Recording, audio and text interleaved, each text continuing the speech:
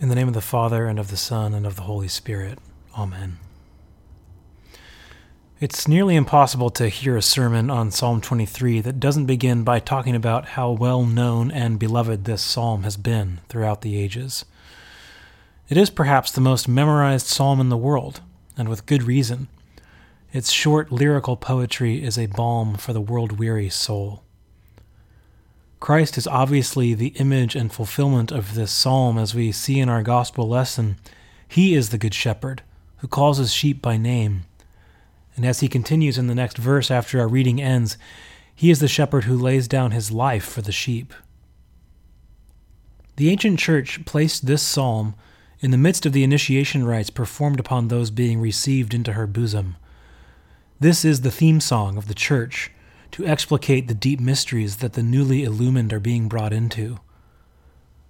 Christ being our shepherd means that we lack nothing. As St. Cyril of Alexandria said, those who are in Christ have as their guide not a simple holy man, as Israel had Moses, but the Prince of Shepherds and the teacher of doctrine, in whom are found all the treasures of wisdom and knowledge. Christ our shepherd has given us the promised Comforter, the Holy Spirit, and so we are filled to overflowing. Truly with Christ as the shepherd of our souls, we lack nothing. He lays us down in the green and life-giving pastures of the Scriptures, feeding us from the word of his mouth, a word that points to him in all things. He brings us to the waters of rest, the still and peaceful waters of baptism by which we are made new and given life in his Spirit. He restores our soul, no matter how sin-sick, no matter the deep and repeated wounds we have self-inflicted or had thrust upon us in our passionate lust and greed. He brings healing and restoration. Our interior, so encrusted with guilt and shame and pain and sorrow, is his great restoration project. He who fashioned us out of the dust of the earth now refurbishes us with gentleness.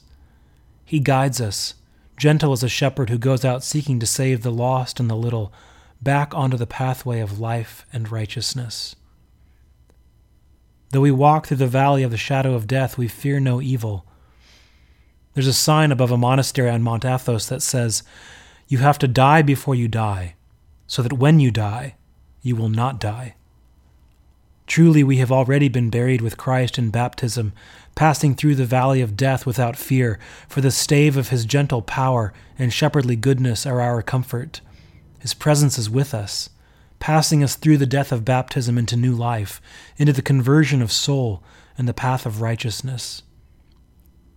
He prepares the Eucharist table for us, not in some walled-off paradise we've never encountered, but here, east of Eden, in the midst of wilderness and affliction, he feeds us on himself.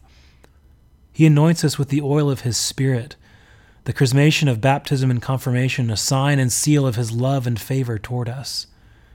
He pours the wine until we are intoxicated with the sober inebriation of his love and life-giving sacrifice.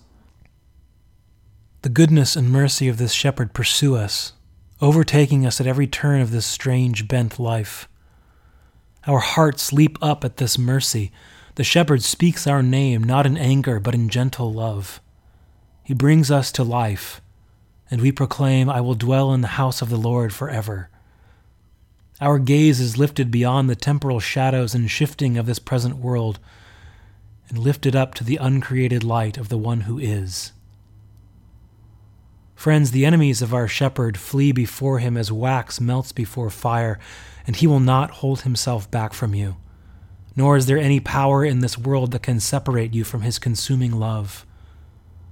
When we feast at his table together again one day soon, may we sing with joy, "Surely goodness and mercy will follow me all the days of my life, and I will dwell in the house of the Lord forever." The God of peace, who brought again from the dead our Lord Jesus Christ, the great shepherd of the sheep, by the blood of the everlasting covenant, make you perfect in every good work to do his will, working in you that which is well-pleasing in his sight. And the blessing of God Almighty, the Father, the Son, and the Holy Spirit, be among you and remain with you always.